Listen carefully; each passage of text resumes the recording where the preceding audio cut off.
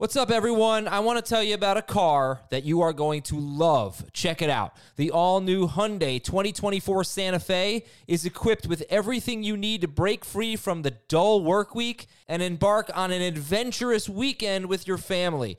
The all-new Hyundai Santa Fe's features like available H-Track all-wheel drive, standard third-row seating, I love that, available dual wireless charging pads, ensure that you can take on any adventure.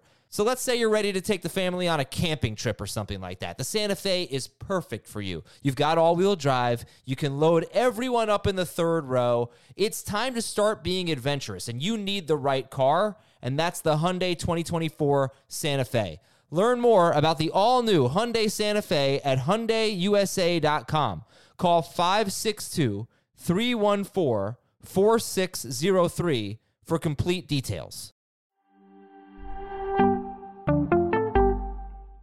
This is Fantasy Football Today from CBS Sports. On his way to the end zone. I'll tell you what, that was a spectacular play. It's time to dominate your fantasy league. What a play! Off to the races. Touchdown. Oh, he's done it again. Now here's some combination of Adam, Dave, Jamie, Heath, and Ben. Hey, happy Friday for some of you. For me, frustrating Friday. We welcome you to Fantasy Football Today. It was a really exciting game last night, but we got some fantasy running back concerns.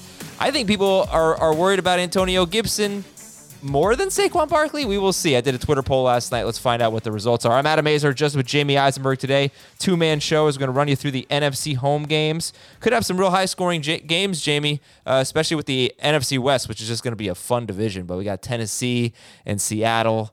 We got Arizona and Minnesota. Hopefully Green Bay. I know they're not in the NFC West. Hopefully Green Bay puts up some points. You know, I feel like a lot of points are going to be scored. I feel like we got some. I don't want to take the shine away from the show or anything. I feel like we have some pretty easy games in terms of start or sit. Just start your studs and don't have to worry about matchups too much. Did you find that to be the case this week more so than last week? Well, it's also, there's a game's worth of data, and seeing things unfold and, seeing how guys are being used and some of those things. So you have a little bit of better understanding of, who you can trust potentially, who you might want to be a little bit concerned about. Some market correction, with guys who struggled in week one that we expect to bounce back. The Aaron Jones, Aaron Rodgers, Ezekiel Elliott's, those type of guys I think will bounce back. But no, just stop. Just get to the thing everybody's here to listen to. Let's talk about Thursday night. I was legitimately on the floor. I'm pissed. I'm really pissed. Because I'm upset. You're a big football fan, obviously. You're no longer a big Dolphins fan. That was your childhood. Yes. But for me, and for a lot of NFL fans out there, if you root for a franchise like this, it's a hopeless feeling. And I'm 2 weeks in, and I feel like I have no reason to be excited anymore. Like Sundays would come along, and I get excited for the job, but there's another thing that I'm excited about, and it's watching the Giants. I'm like, yeah, I'm a fan. I'm a fan. I have no hope anymore. This was the butt fumble for me. I remember the butt fumble Thanksgiving, and my brother, huge Jets fan, and he called me, and that was the moment where all hope was lost for him. He just felt like he was just doomed. Last night was the butt fumble, and it was so embarrassing if you had a camera in my house, because I'm in the kitchen, and my wife, I didn't know at the time, was sleeping on the couch, and the TV's on in both rooms. He misses the field goal. I run into the other room. I start dancing. I wake her up. I'm like, yeah, I'm going nuts. And then I see the flag, and I was like, no. I hit the floor. I stayed on the floor for the field goal, and then I just buried my head on like the mat that, on the floor. It wasn't on a dirty floor. And I was like distraught. It's just, for her football game, it's pathetic. I'm 37, but this was butt fumble to me. This was like the end of my hope. I have no hope for them. They are ridiculous. They found every way to lose that game. They should have lost. I will say, obviously, look, this is what fans go through. It's you live and die with your team, and that's the cool part about it. You obviously want to be on the other side of it, especially when there's some silly mistakes, like the guy standing right in front of the ball, the one that jumps off sides. You got to be a little excited about Daniel Jones. He looked good. I mean, if he plays Washington every week, it's all he's ever good about. Yeah, he did look good. He did, finally, and they wasted it. It's just a shame. But it was. Did you think it was a bad throw to Darius Slayton? No. Or he dropped it? First of all, he was getting hit or very close to it. It wasn't a perfect throw. You got to make that catch. Of course, you have to make that catch. It's funny because I made a joke on Twitter. I said, "Drop you Slayton," and I wouldn't say I got flooded with bad throw, but I'm like, bad throw. I saw that too. I saw Ben Gretsch tweeted it, not bad throw, but that it was. I think it's not perfect. It was more on the throw, but no, it was. You got to catch that. Hit him in the hands. Yeah, it had to extend a little bit, but you got to catch that ball. All right, now I know some people really don't want me to talk about the Giants, but thank you for letting me get that off my chest. So let me get to the the running backs. Want to just stay there if you want. Yeah, let's get to the Twitter poll. Who would you rather have rest of season? I got to say I was surprised by this. Saquon Barkley or Antonio Gibson? Oh, stop. Really? What would you say? Gibson. I thought that people would be more concerned about Gibson than Barkley. And 61% voted Gibson. And Gibson was off the field. I mean, he's got a role issue here. McKissick has, well, actually, let me give you the snap breakdown. Pretty interesting stuff. Actually, like very interesting stuff. So this is from Nathan Janke of PFF. I don't know if he does a great job saying that right. He does, yeah. So Antonio Gibson, first and second down, dominated carries. 41 snaps, he had 30, and not in the 2-minute drill. So not at obvious passing situations. 38 snaps, McKissick had 5. Third downs, not in the 2-minute drill. McKissick had 7 snaps, Gibson had 3. You can live with that. 2-minute drill, McKissick had 19 snaps, Gibson had 1. So that was really why he wasn't on the field as much. They were in the 2-minute drill a lot in this game.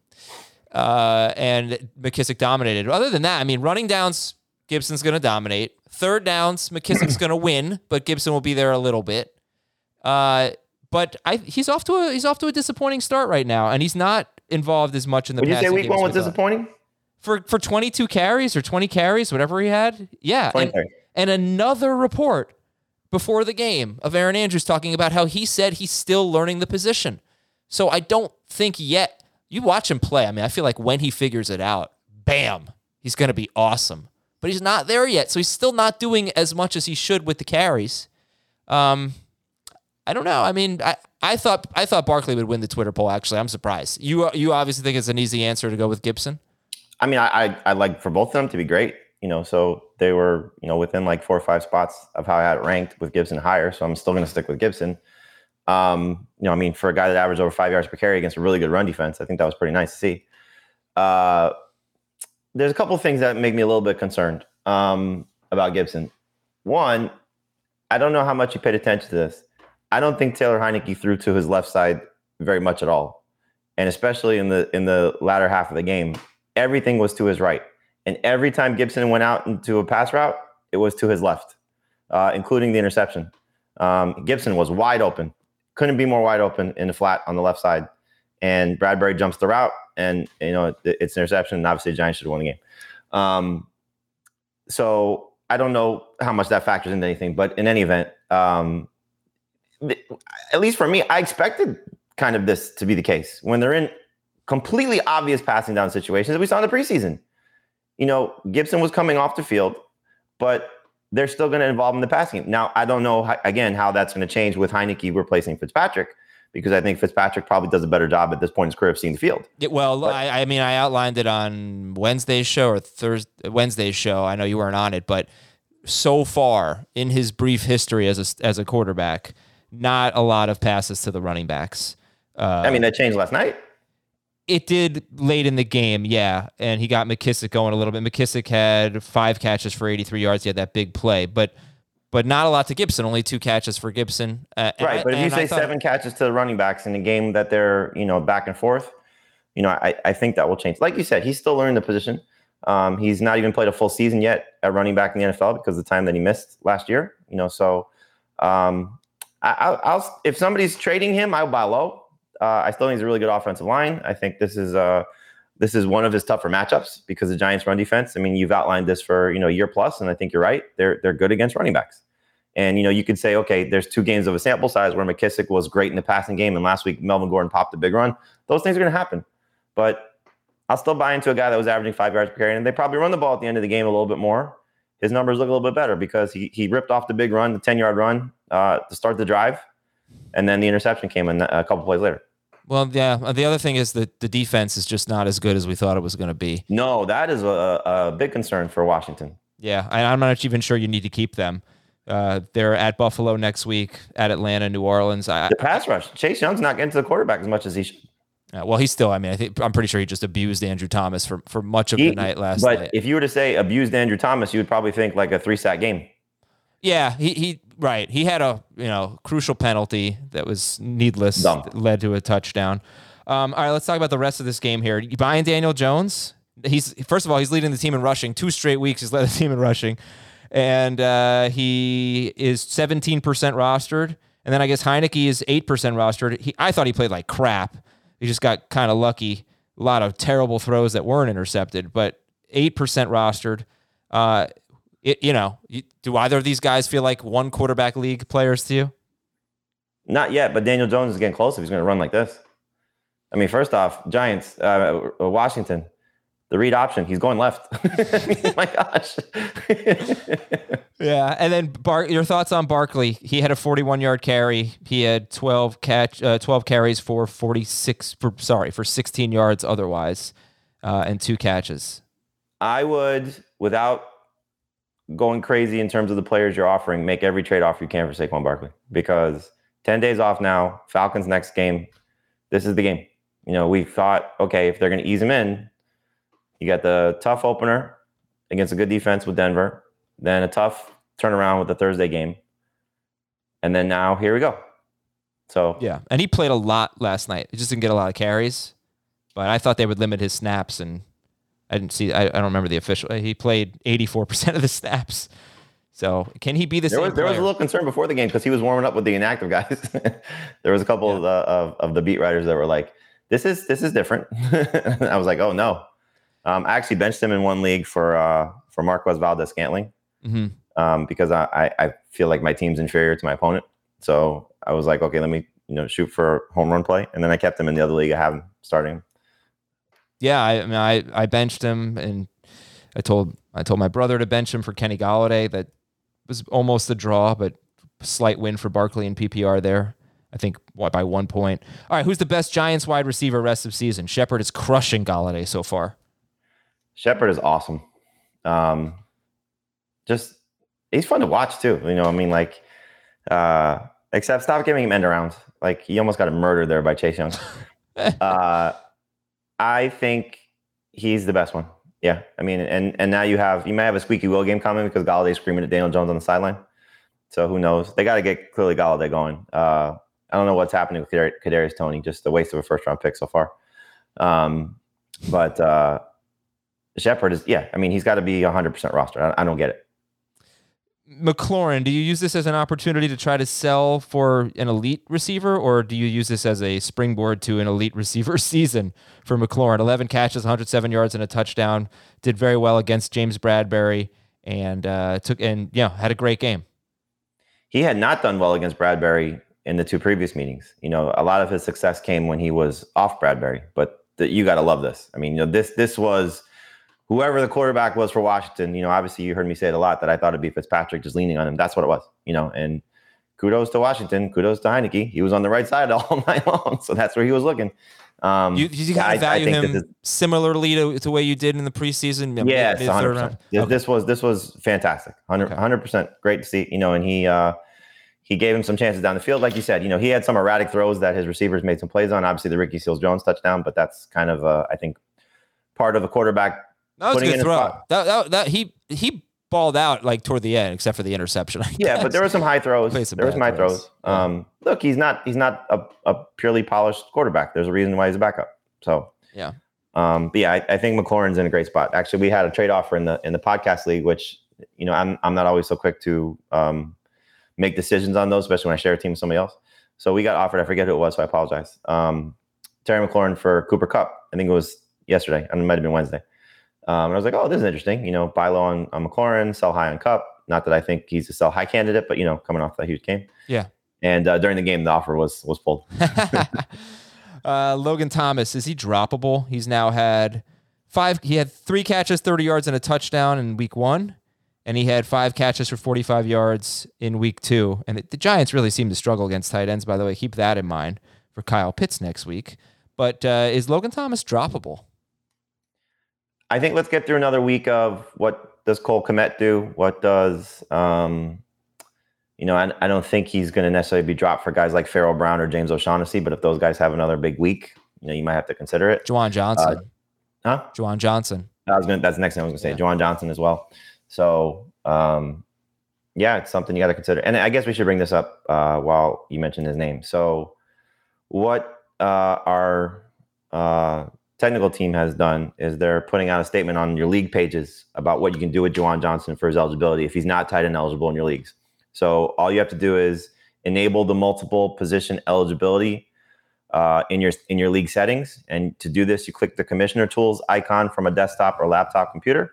Select player pool and policies under the rosters, transactions, and player policies portion of the commissioner's tool page. At the top, find player eligibility policy and choose one of the below options. Be sure to save your changes. Players are eligible at multiple positions as determined by CBS Sports. Players are eligible only at their primary position. So obviously you want to click the multiple positions button, and that should solve the problem for those of you on CBS Sports leagues that can't put Juwan James as a tight end. Juwan Johnson. Yes. All right. That should be helpful for you. He should be a tight end. So good stuff. Not like Taysom Hill last year. No. All right, listen, Sunday. And then also look, same team. If Adam Troutman's going to get as many targets as he did, then go pick him up too. Yeah. Sunday, it's week 2, another NFL on CBS doubleheader. In the early action, the Raiders meet the Steelers. The others are going to see a matchup of rookie quarterbacks when the Patriots take on the Jets. And then it's a showdown out west with 2 teams ready to light up the scoreboard. Oh, I cannot wait for this game. Justin Herbert and the high-octane Chargers offense clash with Dak and the Cowboys. Coverage begins at noon Eastern with JB and the guys on the NFL Today. This Sunday, the best games are on the NFL on CBS.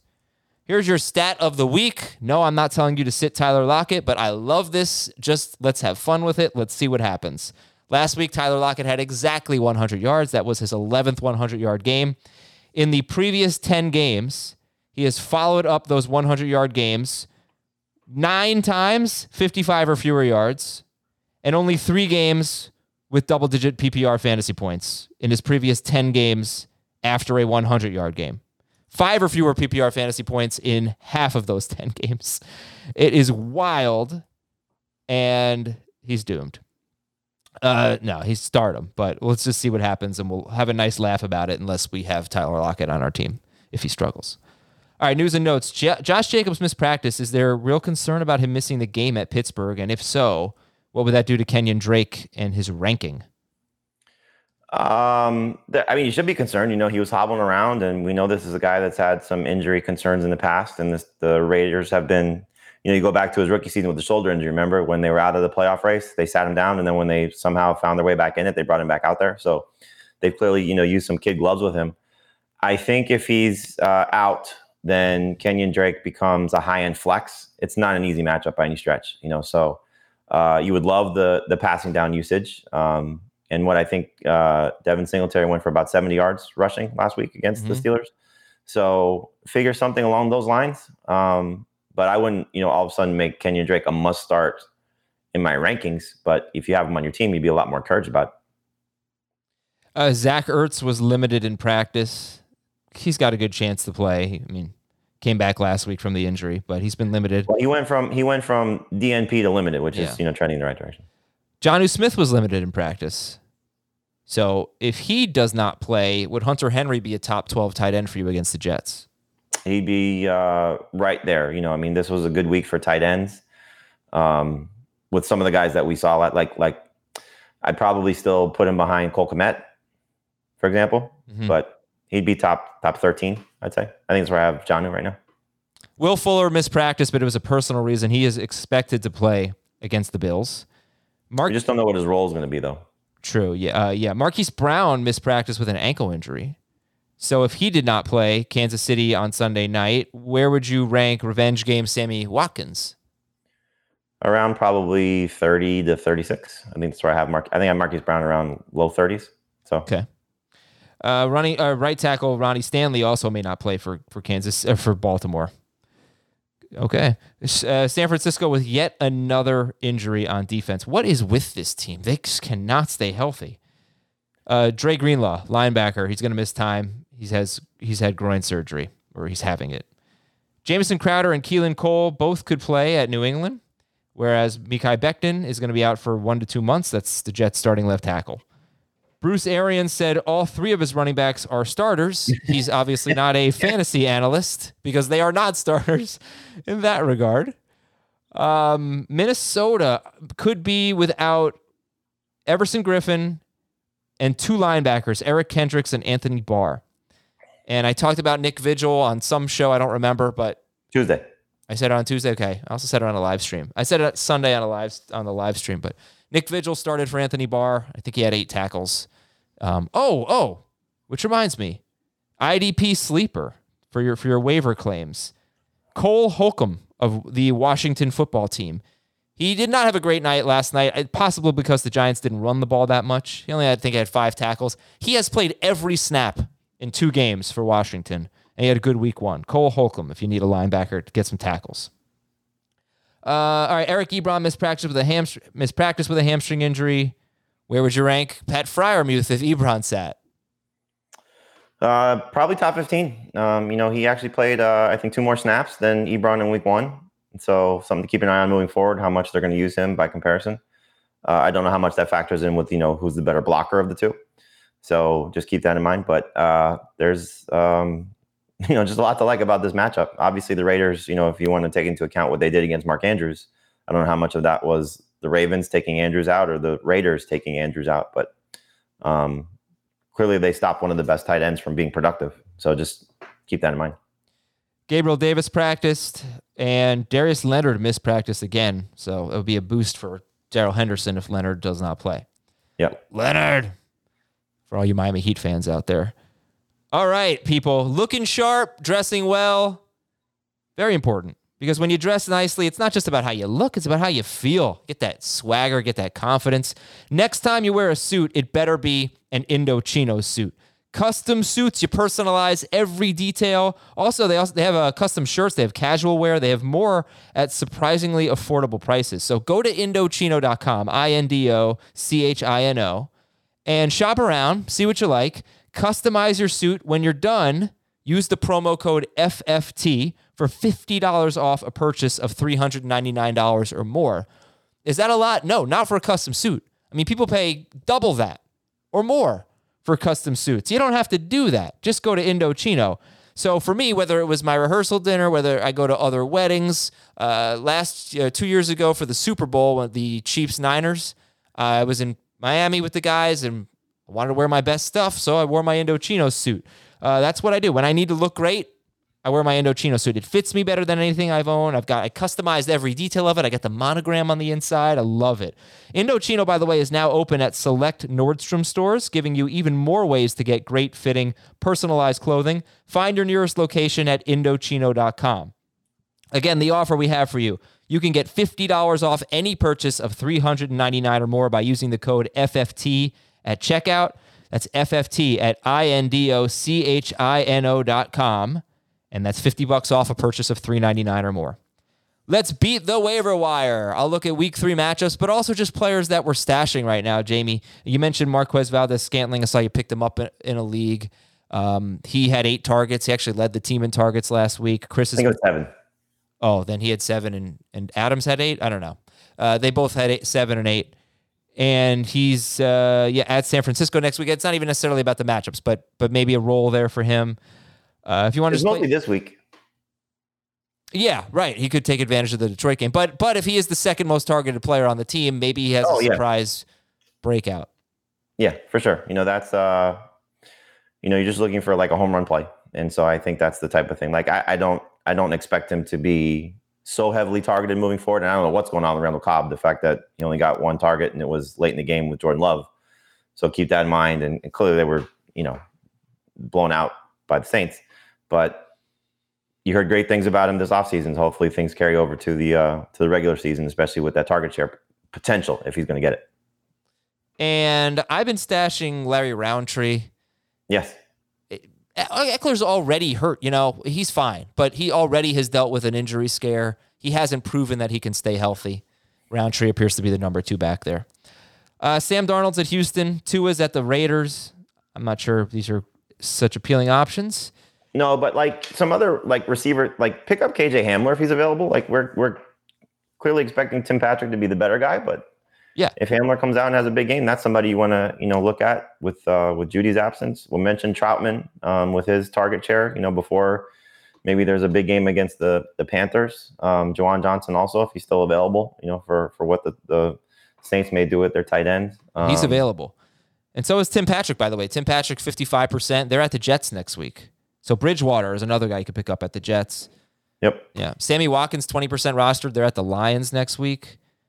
Maybe Christian Kirk. They're at the Jaguars or any of the not AJ Green, I would say, but maybe there's something to Christian Kirk. Who knows? Maybe you might have a lousy player on your team that you have no use for. I took shots on Le'Veon Bell last week and I dropped him for guys like Larry Roundtree. If you just have that extra roster spot, pick up somebody that, hey, you never know. DSTs for next week. Panthers are at Houston. Arizona's at Jacksonville. Atlanta is at the Giants. I thought that was in Atlanta, but Atlanta's facing the Giants. Where's that game? Does it matter? It's in New York. All right, so there's a little bit of beat the waiver. Anything else, or are we good? No, I think you got it. All right, let's do the Startometer. The last 3 games we're going to preview today toward the end of the show. And remember, time codes. There are always time codes in the episode description. They may not be exact, but they're going to be close. So if you want to skip ahead to games, please do. This will be Minnesota at Arizona, Green Bay at Detroit, or Detroit at Green Bay, rather, and Tennessee at Seattle. Startometer 0 to 10, Kirk Cousins. 3. You're worried about the pass rush? Yeah. Okay. I'm more intrigued by the pass attempts because he threw a lot the last 8 games of the year, and he was great, and then he threw well over 30 times last year. So, if he throws 35 or more times, do you think it even matters? This feels like a 282-2 type of game. So not a horrible performance from him, but if that defense and the secondary played really well last week, because everybody's giving the pass rush credit, and look, the pass rush makes the secondary a lot better when your quarterback doesn't have time to throw. But the young guys in the secondary stepped up, and if the Bengals were getting to Cousins the way that they were last week, then Chandler Jones and J.J. Watt are going to get to Cousins, and so it could be a little bit of a tough go for him. Chase Edmonds, Startometer. 8 in PPR, 6 in non-PPR. James Conner. 2 in PPR, 3 in non-PPR, and half PPR. Any Arizona wide receiver? Most of his carries came late in the game when the game was out of hand. Any Arizona wide receiver other than DeAndre Hopkins? I don't think you can feel comfortable doing it. Like you said, you could take a flyer on Christian Kirk. You could take a flyer on Rondale Moore. Look at the targets and how those were split up. It was 6 for AJ Green and then 5 each for Rondale Moore and Christian Kirk. I think they're going to get those type of games. So this week could be the Rondale Moore game.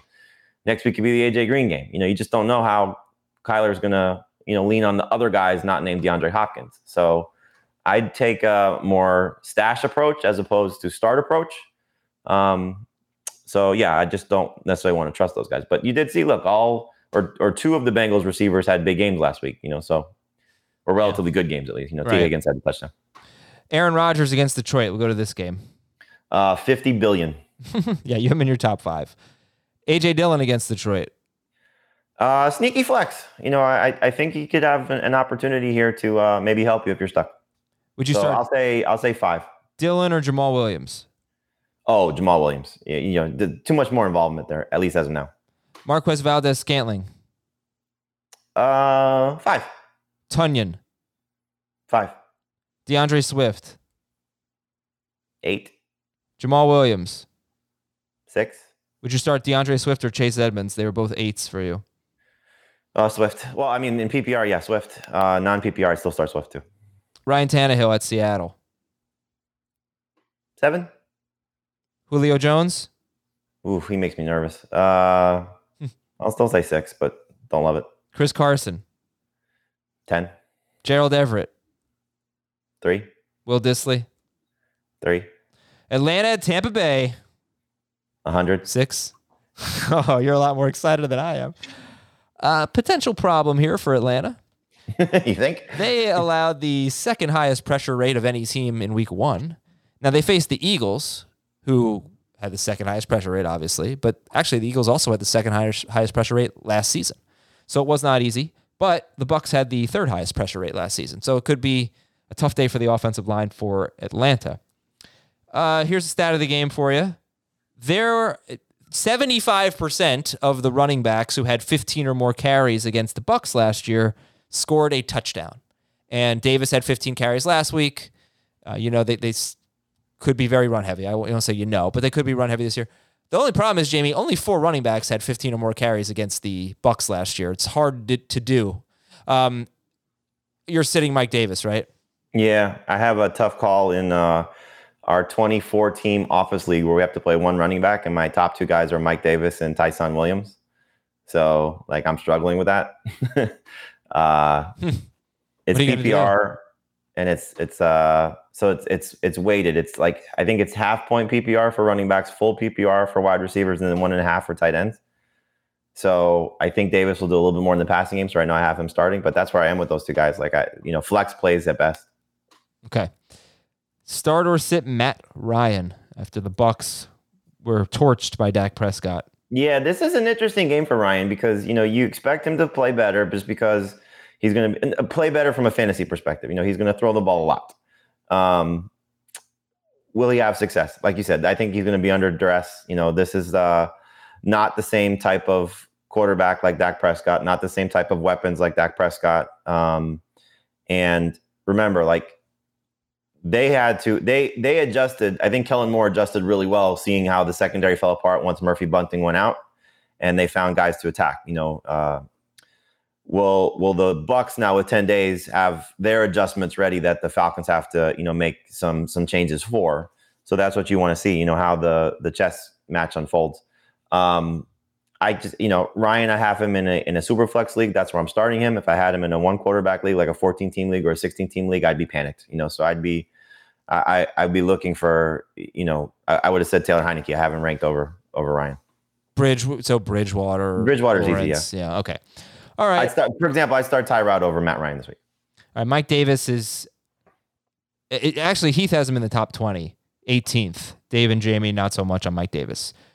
So I wanted to give Heath's process, though. He doesn't change much from the start of the season until he gets more data. Yeah, sure. He likes touches. I wanted to give a sleeper pick for Russell Gage. He had 2 big games against them last year. He had 5 for 68 and a touchdown in week 15, 9 for 91 and a touchdown in week 17, both of those games without Julio Jones. He played only 68% of the snaps. So this was really interesting.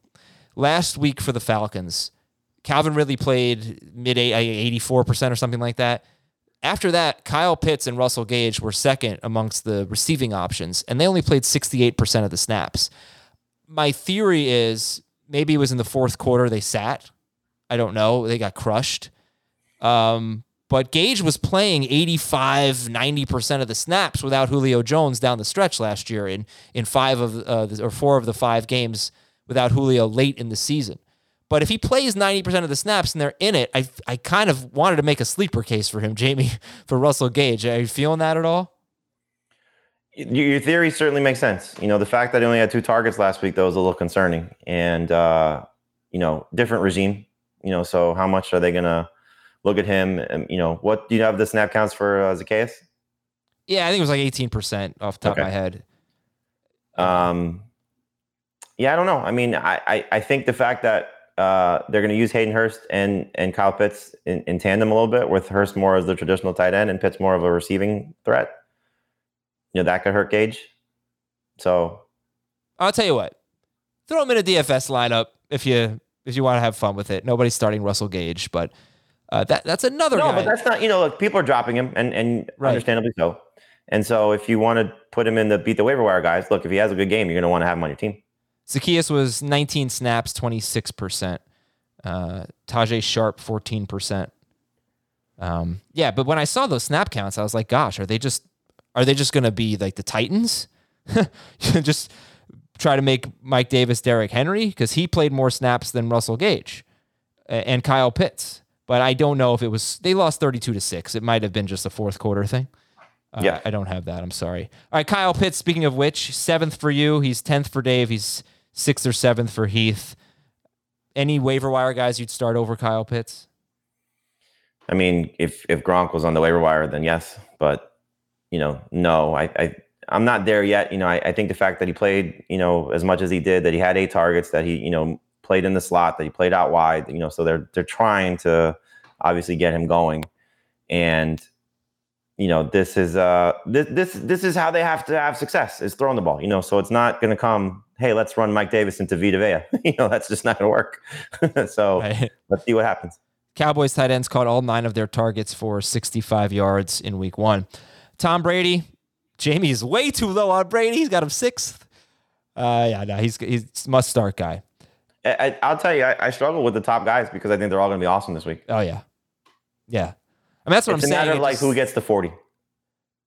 And you have all of them ahead of Lamar Jackson. He's not in that elite group this week, right? The Stanley injury makes me a little nervous, and if the run game isn't, helping him to the level that it's usually used to helping him, there's just a lot to put on our shoulders, which we typically like, but you're not benching him, so. Sure. Brady's 3rd for Dave and Heath. He's 6th for Jamie. And is it just start all wide receivers, sit all running backs for Tampa Bay?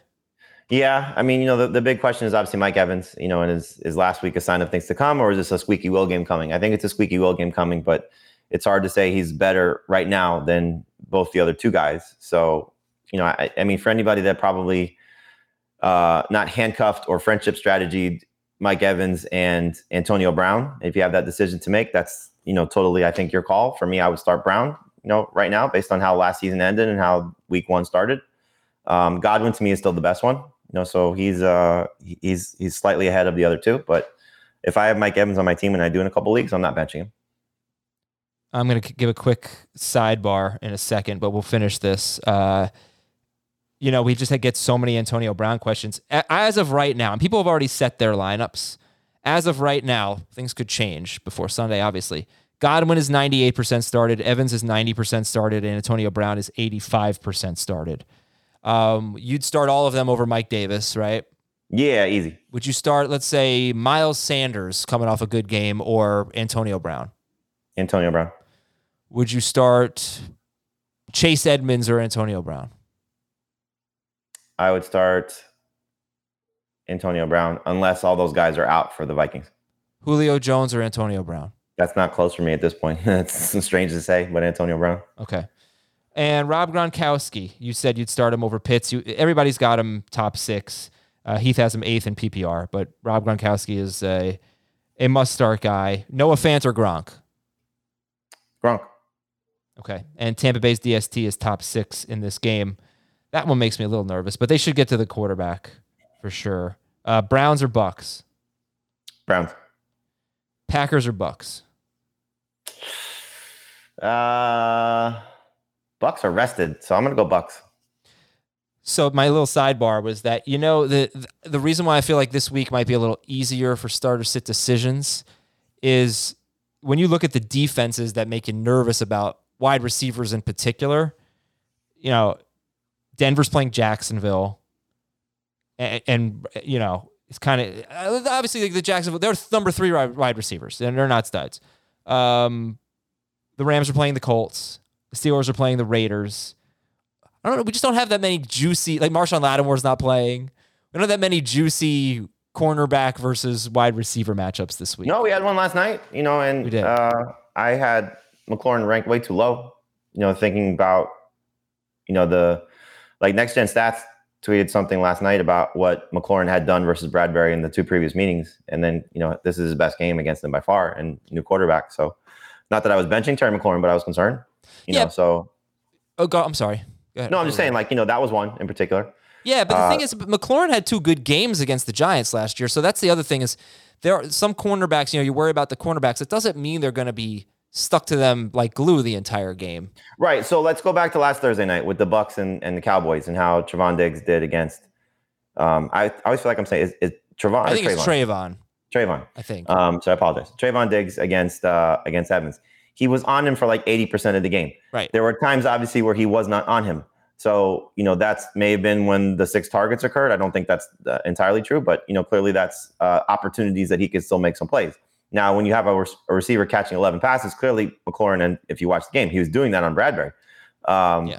Great corners make mistakes. If you talk to guys who cover the NFL, they will tell you great quarterbacks will challenge great cornerbacks and see if their receivers can make plays, especially if you have great receivers. That's why, you would see Randy Moss make plays on Darrelle Revis, in the 2007 season, just going back to, that.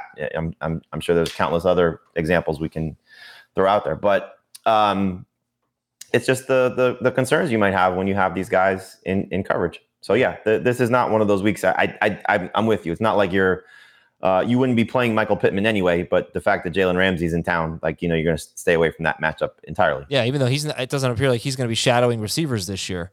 But that's what I'm saying. For the Dolphins, for example, like Tre'Davious White, I don't think is going to determine how you view exactly the Dolphins receivers. Yeah. Okay, San Francisco at Philadelphia. Big game here. Stat of the game, Raheem Mostert missed 8 games in 2020. A San Francisco running back rushed for a touchdown, at least one touchdown, in 7 of 8 games. Actually, if I think I might have gotten that wrong, scored a touchdown, not necessarily rushed for, in 7 of 8 games. I think McKinnon had a couple of receiving ones, right? Yeah, but I think there was one game where I think it was Wilson caught a touchdown. McKinnon did, but also in that game, they were rushing touchdowns. But there was one game where Wilson had a good game, didn't rush for a touchdown, but he caught one. So 7 of 8 games without Mostert, a running back scored a touchdown. They didn't necessarily run the ball that well, except for Jeff Wilson. So keep that in mind. Give me your thoughts on Elijah Mitchell and this backfield, Trey Sermon, J. Michael Hasty. I think that Mitchell is a starter in non and half PPR. I think he's a borderline starter in flex in full PPR. So, for example, if you're debating him versus Nyheim Hines or James White or, those type of running backs, he's in the conversation. I would put him ahead of those guys just based on what I expect his touches to be, but he's in that conversation. But in non-PPR, clearly you're hoping for 15 to 20 carries like we saw last week, and the chance to be, north of 80 yards rushing with a chance to score. So I think that's where he has a chance to win.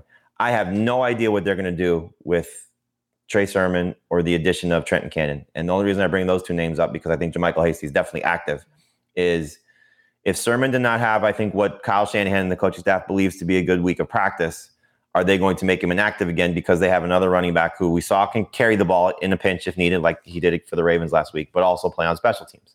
So as everything is unfolding here, I think if Trey Sermon is active, I would kind of not downgrade Mitchell, but I'd be a little bit leery of Mitchell if I have a debate. So the one name I didn't mention if you're talking PPR would be Kareem Hunt, for example. So if you have Kareem Hunt and you picked up Elijah Mitchell, right now I have Hunt ranked higher in PPR. So if you're debating those type of guys, that might be something that might make me concerned if Sermon's active. If Sermon's inactive, though, you got to feel much more comfortable about where Mitchell's at, and they can make Hasty, a 10 carry guy. We just don't know. But I think if they make Trey Sermon inactive once again, that's telling you that Elijah Mitchell's their guy moving forward, for sure. Let me think about Hasty makes Wasty.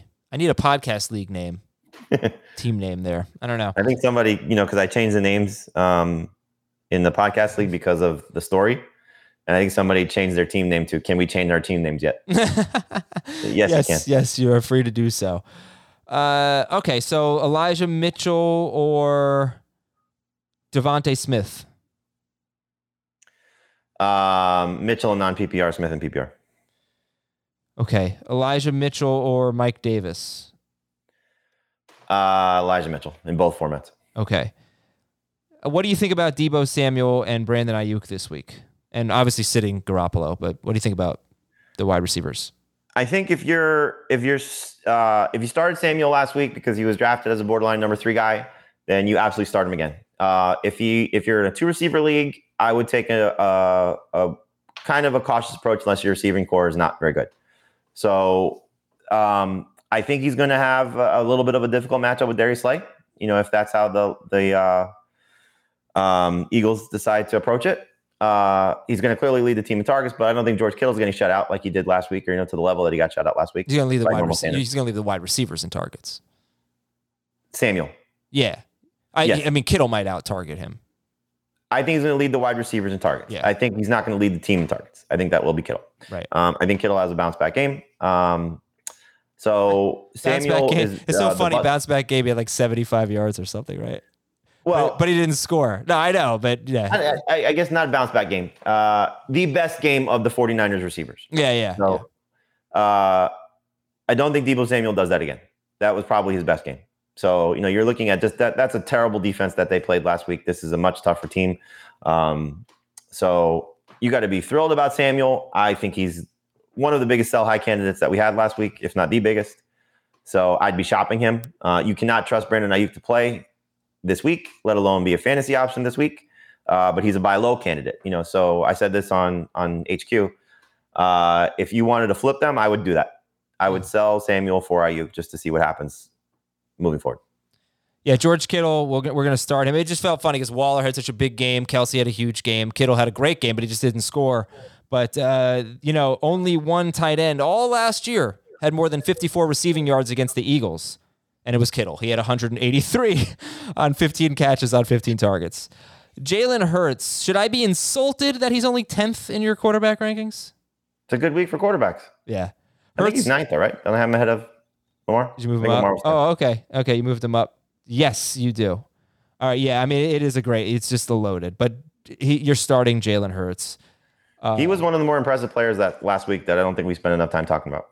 I'm sure you guys did Sunday night, but yeah, we did. Yeah. Just the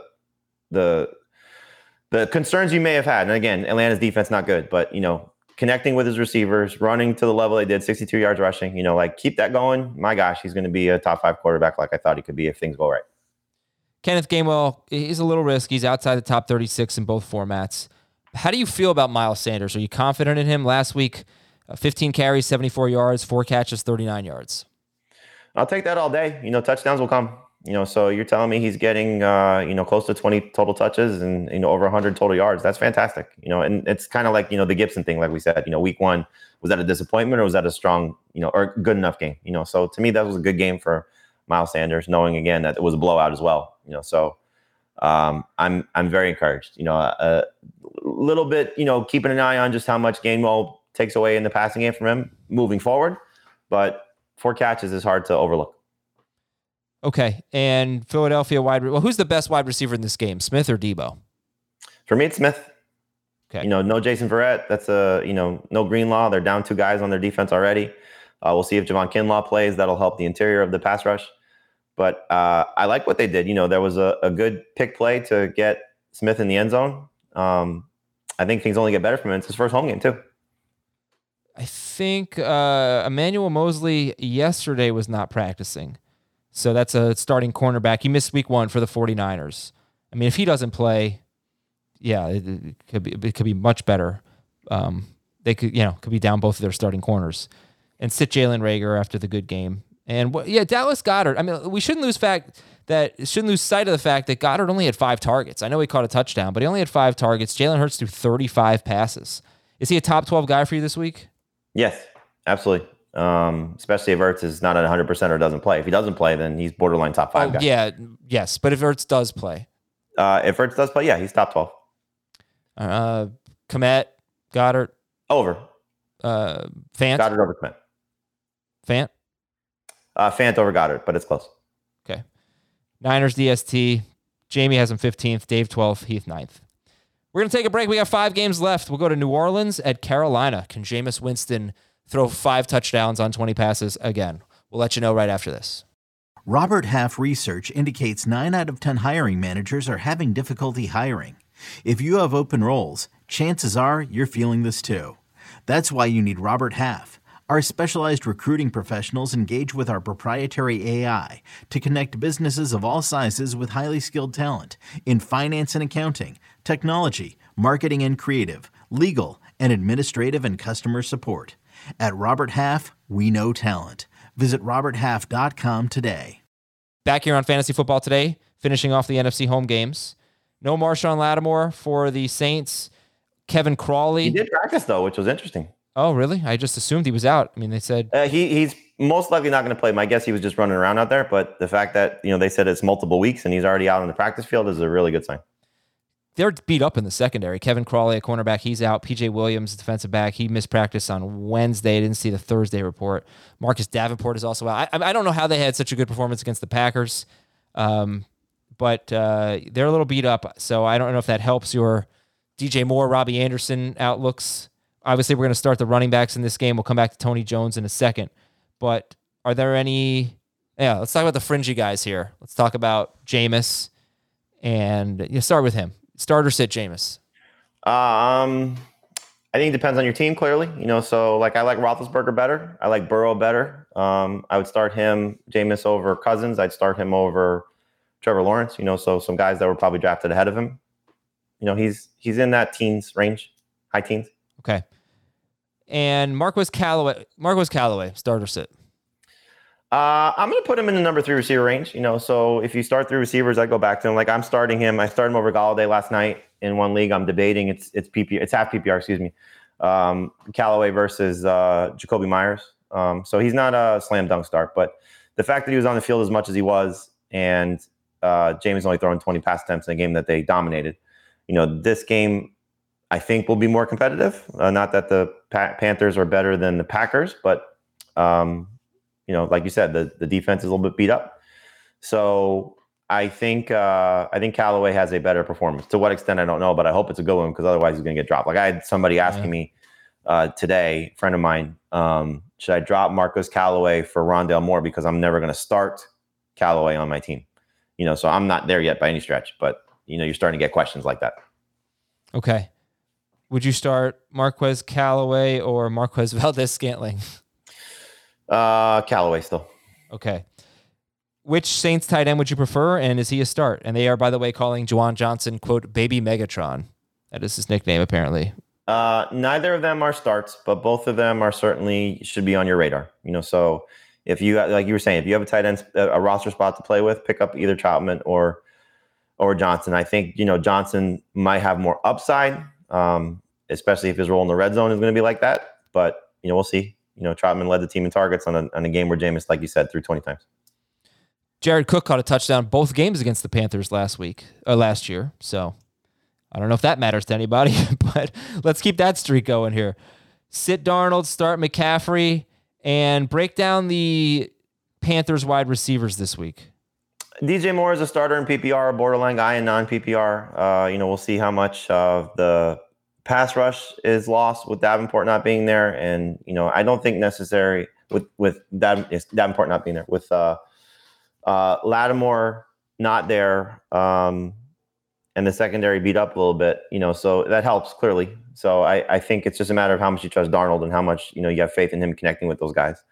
So Anderson is a number 3 receiver. Moore, for the most part, though, will be started. Moore's ADOT is something to track, a little bit down from 2020. I just didn't like it in 2020. He was running deeper routes and only had 66 catches in 15 games. The year before that, he had 87 catches. And his ADOT closer to what it was in 2019 than it was in 2020. I mean, that's good. I mean, I want to see more catches for him, because last year he was a non-PPR guy. We want him to be a PPR guy. And the Saints DST is top 10 at 81%. And I think that's it for this game. All right, Cincinnati is at Chicago. Stat of the game, Joe Mixon had more carries than Joe Burrow had pass attempts in week 1, which is weird. It's not like they were nursing a lead here. But 29 carries for Mixon, 27 pass attempts for Burrow. Starter sit Burrow. Burrow or Winston? Burrow. Okay, he's just outside your top 12. And Mixon is top 10. That was the fewest pass attempts he's had in a game in his career. Short as it may be. I hope it's not a sign of things to come, because it's just going to suck for the wide receivers if they're run heavy. Well, I mean, No, it's going to suck. I mean, Boyd was horrible. Higgins got saved by a touchdown. Chase was great, but still, you can't. I think 29 is really low. They're not going to be the Browns. But I was expecting them to throw the ball a lot. I was surprised by what they did last week. What did you think? Yeah, for sure. I mean, especially, given the amount of volume that they had, and I thought that the score would be the other way, where they would be chasing as opposed to Minnesota chasing. So that was another defense that really let me down was the Vikings last week. So we'll see what happens with them moving forward. All right. So who's your favorite receiver this week for the Bengals? You got to go back to Chase. It's not a huge separation between him and Higgins, but the connection was there. The big play was there. I don't know. It's hard to get away from what Chase could be, which is what we thought, could be fantastic. The drop story is, something that brought his value down a little bit, but, we told you not to panic, and week one should have put all that to rest. Okay. So how many Bucs receivers are you starting over Ja'Marr Chase? 2. Not Evans, but they're close. Evans or Higgins? Higgins. But close. Higgins or Damian Harris? Higgins and PPR, Harrison none. Higgins or Chase Edmonds? Higgins. And is Boyd just a sit? He's not a sit. He's a number 3 receiver in PPR. But, like you said, we need to see a little bit more. This is not going to be, I think, a track meet type of game. I can't imagine that the Bears offense is just going to all of a sudden be amazing unless the other quarterback starts, not Andy Dalton. Justin Fields starts. But I think it's going to be, another probably not low scoring, not low pass attempt type of game for Joe Burrow, but it could be. I think, 35 is probably where I'd cap it. Yeah, last year I mentioned that Bengals don't have that bad of a secondary, but last year almost every... They have corner issues. Their safeties are really good. Yeah, almost every good wide receiver had a good or great fantasy game against the Bengals, and they did. I mean, Justin Jefferson was disappointing, 71 yards, but Thielen had a huge game. KJ Osborne had 76 yards, so I don't think this is a tough matchup. And for the Bears, it's Montgomery and Robinson are clear must starts, right? Yes. And then Cole Kmet is 14th for you in non, 13th in PPR. He had 5 catches, 42 yards. He had 7 targets though at the Rams, and yeah, you can take a flyer on him. So Kmet or Juwan Johnson? That's format. So Johnson, non-PPR, Kmet, PPR. Okay. All right, sit the DSTs, and let's go to Minnesota at Arizona. Your stat of the game. Just taking a look at how the Cardinals did with Chandler Jones last year. He only played 5 games. They weren't great against quarterbacks. Garoppolo scored 22 points, Stafford 22, Bridgewater scored 30, but he had a rushing touchdown.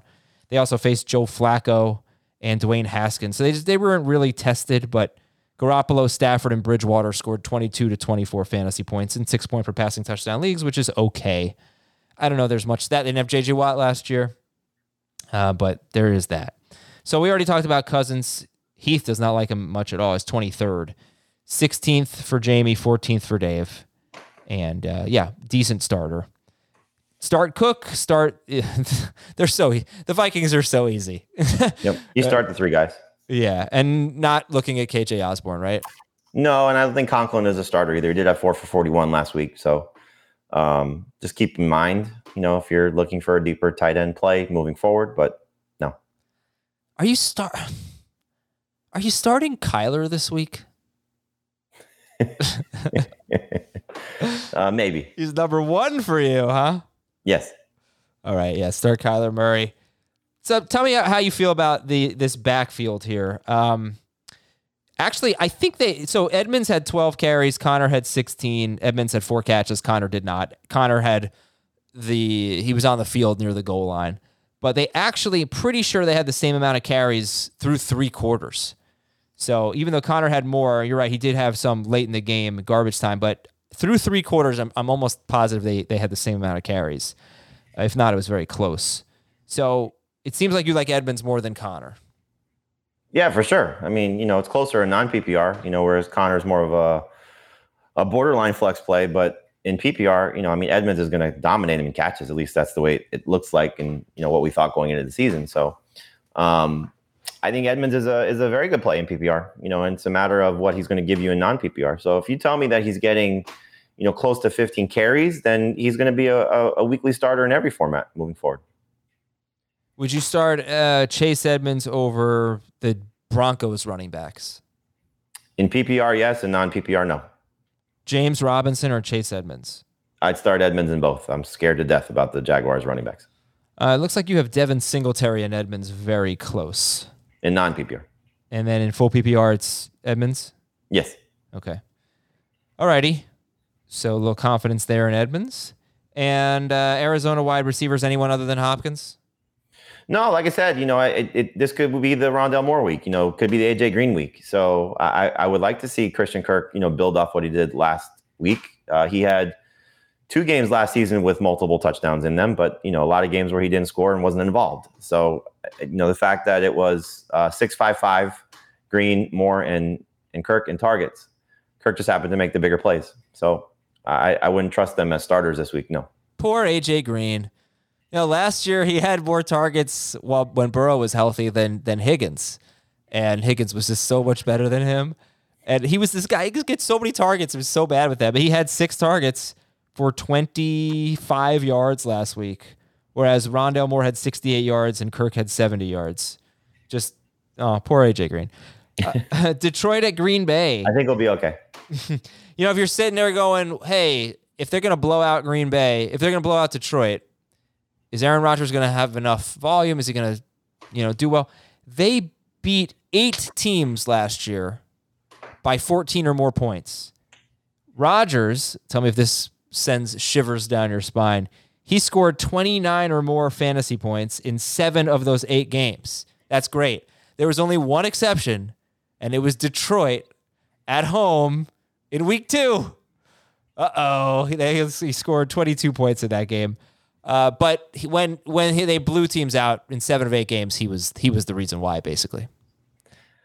Unless there's 2 or 3 defensive scores and he has 250 and 2 by the third quarter, and they sit him in the fourth quarter, I can't see a scenario where he's not just trying to do what Aaron Rodgers typically does when things are bad for the Packers and say, we're okay, relax, all the things that he typically does. So, I'll buy in. Am I making a mistake by saying Rodgers over Brady? Maybe, but I don't know. I can't picture a scenario where he doesn't have the chance to play well. We don't know how things will unfold during the game, but is the offensive line really that much of a disaster? Like last week seemed to indicate. Is the run game going to struggle? Like last week seemed to indicate. I don't know. I don't think Detroit's very good defensively. So this should be an easy layup game for Rodgers and the Packers and Devontae Adams and Aaron Jones. And then on the other side of the ball, it's just it's Hockenson, obviously. But the running backs, this to me is a storyline worth watching every week, especially with Jamal Williams. And you guys have him ranked pretty high. I mean, you have him 24th in non, 21st in PPR. That was as of yesterday, so it might be a little bit different now, but everyone's got him in the top 30. So, yeah, how do you see this backfield playing out? And the reason why I struggle so much is just because they weren't very good until the fourth quarter when the Niners pulled their starters, except Swift did have the touchdown catch. I think the same thing unfolds. They don't have receivers. Tyrell Williams in the concussion protocol, so this receiving core is not good. We said that going into the season. So it can't just be Jared Goff throwing to Hockenson. They're going to throw to Quentin Cephas and, the other guys that are there, Amon-Ra St. Brown. And they had a guy, I forget his name, that they signed 3 days before the start of the season that had, a little bit of an impact.